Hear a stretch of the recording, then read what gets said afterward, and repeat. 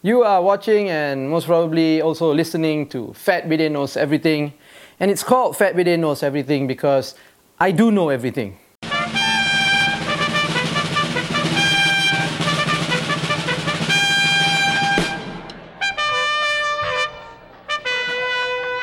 Today, this week, what I want to talk about are the audio recordings that have been released by the MACC about Najib Razak. What else, right?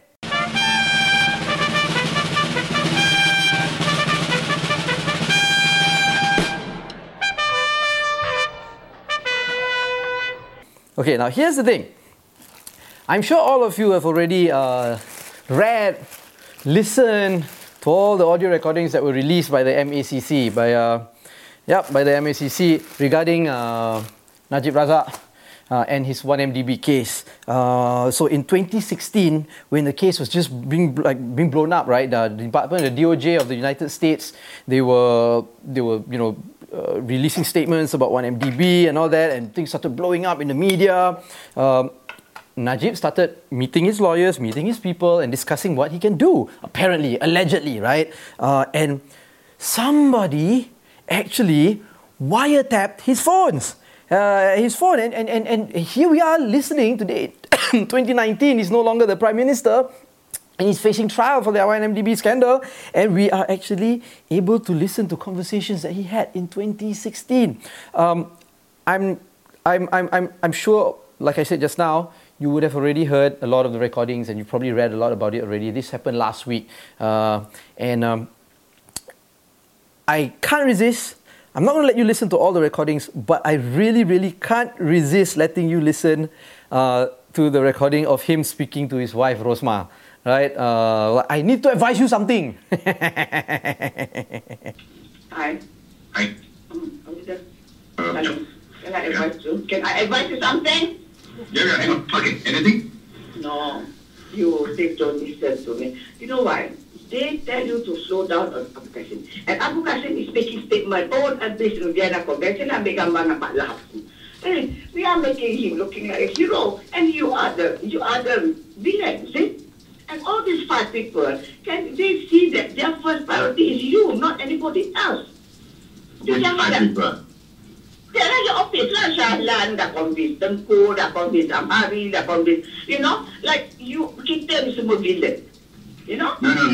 I allowed Azwan to make the statement. Dah impact dah bagus dah. I think everybody is now like, that's become a meme. And everybody is seeing it as like how, Rosmah has Najib in her kangkang, feeding him nasi kangkang. Okay, now if you listen to it carefully, actually, it doesn't sound like Najib is afraid of her. Yeah, she's speaking her mind and she's very fierce, right? But you can see like Najib is just listening to her, and they're having a discussion. It doesn't sound like he's like scared of her or anything like that. There is this term, right? I don't know if you all have heard of it. Pertabi, Persatuan Takut Bini, right? And I play a weekly basketball game every Friday nights with my friends, right? These are all my old college buddies, and we used to play basketball together. And we've been playing basketball for the past 20 years together every Friday nights. And we've got 1 or 2 or 3 of our friends in our group who doesn't get to come and play basketball as regularly as the rest of us. And it's usually because of their wives, right? And we would tease them and we would call them, oh, this is the President Pertabi ni, Persatuan Takut Bini, or Vice President of Pertabi. So we've always had a presumption, and we've always had the assumption, or we perceive that Najib is actually scared of his wife. But if you listen to it now, she's quite fierce, but I don't think it seems like he doesn't seem like he's scared of her. He listens to her, yeah. He takes his advice, he takes her advice very seriously, yeah, but I don't think he's afraid of her. Okay, so now, in the recording, so many names have been mentioned, and a lot of people are now being implicated in a so-called cover-up of the scandal, right? What are the names I mentioned? Okay, Najib is involved. Najib Razak, of course, is involved. Rosmah is involved. Zulkifli Ahmad, the former MACC head, is also involved. One of his special officers is involved. The Crown Prince of Abu Dhabi is involved. The Deputy Prime Minister of the UAE is involved. They're all mentioned. You hear all of them in the recordings, right? Wow, this is great, right? I'm not going to go on talking about what is said in the recordings and its implications and all that, but I do want to say something about how the recordings were actually obtained. Do we know who was the one who actually tapped his phone? Is it somebody close to him? Is it an individual? Is it a private organization? Or was it the government itself? Was it the authorities? Right? If it was the authorities, I'm going to tell you the truth. I'm actually a little bit afraid about, I guess, our personal privacy. If it's so easy to tap even the Prime Minister's phone, right? Prime Minister at that time, he's no longer the Prime Minister. Do you think all of our phones right now are actually being, surveillance? No? That's worrying, right? Privacy. Can these recordings actually be used in trial? If it was obtained illegally? Was it obtained illegally? Minister in the Prime Minister's office, I forgot his name. But de facto law minister saying that, it's actually legal for recordings that needs to be done. But his statement was very, very vague. And we don't know it doesn't indicate if the recordings that we heard from the MACC about Najib and Rosmah and all that, whether it was obtained legally or legally, we don't know, right? His statements were very vague. Just said that, there is a legality. It can be legal to obtain recordings like this if there is a greater good to it, and that's it. Don't know anymore, right? So I don't know if they can do this to a prime minister at that time. Imagine what they can do to normal citizens like us, right? They could probably do even worse, right? So it's a bit worrying. But then again, I also think that for someone like Najib, who is the Prime Minister, right? He is somebody who holds public office. He's the Prime Minister. I know a lot of people are saying that they shouldn't have released this information because it's something private. But when it involves a public personality, a public figure, right? Do you think that the public has a right to know about things that are going on? Because he's supposed to be an elected representative of the people. And if he's doing something that's not right, don't we, the people who kind of elected him, deserve or have the right to know the wrongdoings that he's doing so that, we can make an educated decision later on if we want to vote for him again or not, right? Yeah, so basically what I'm saying is, does public interest trump privacy issues, right? Now, I'm going to be honest, right? Maybe because I'm a journalist, I feel that when it comes to individuals, people, or even parties and organizations that are in the public eye, and whatever they do can actually be of public interest, and it affects the public and it affects society. I think, we have a right to know whatever happens behind closed doors, right? Especially if what's happening behind closed doors is actually a crime. Right?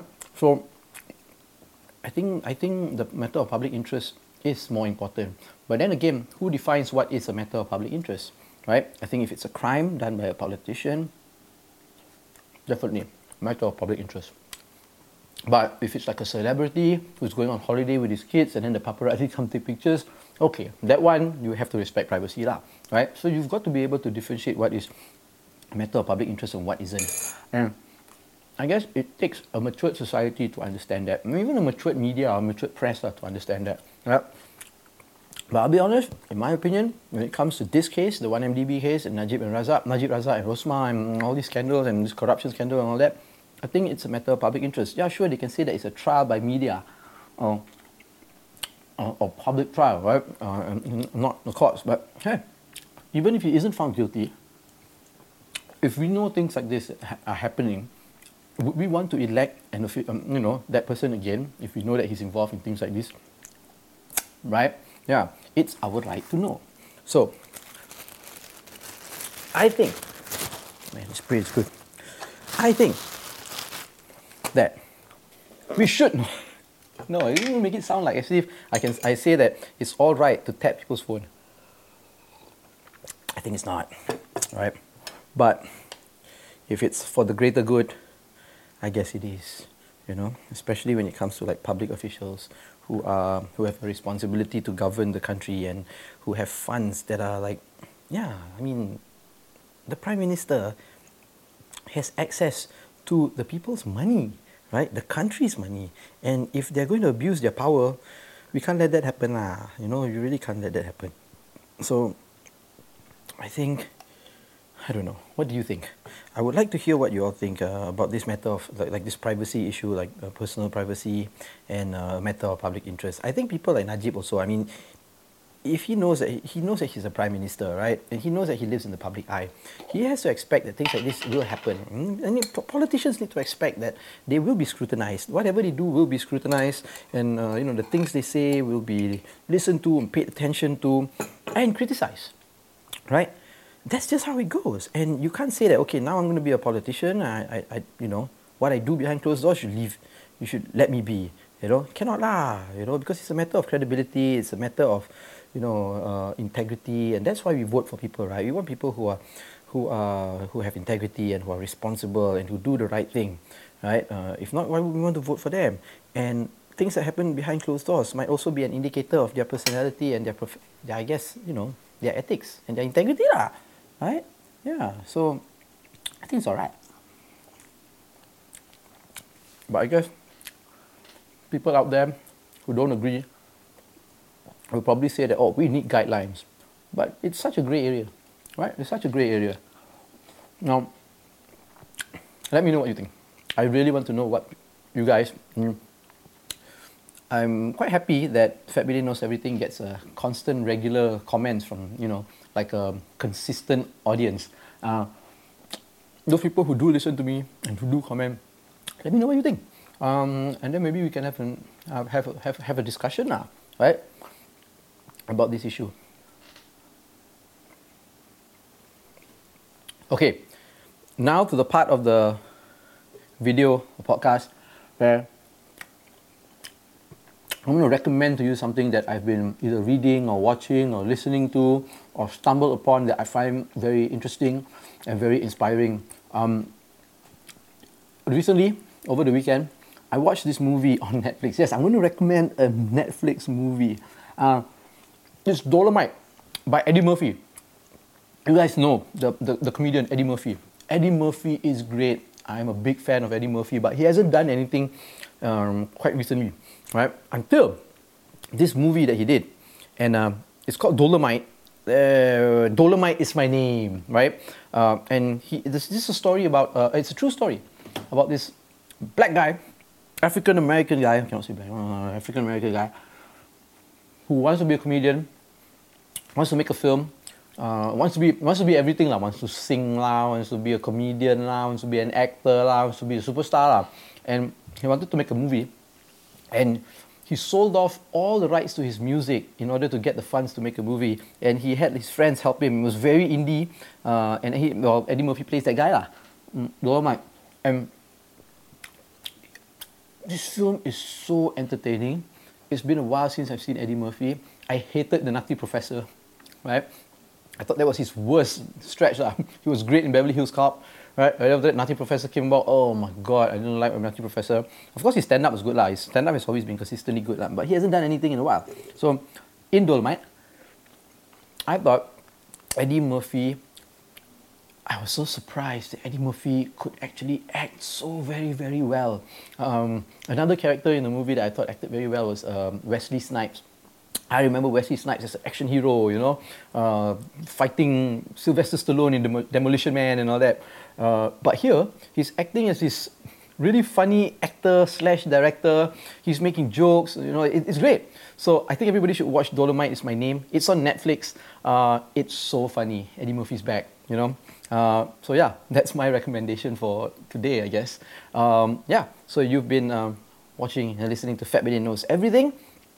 Subscribe to our channel, like this video, don't like this video, share it, follow us on all our social media platforms at FatBidin, or go to fatbidin.com to get everything. Fatbidin.com. I've got 3 kids, 1 wife, and me to support.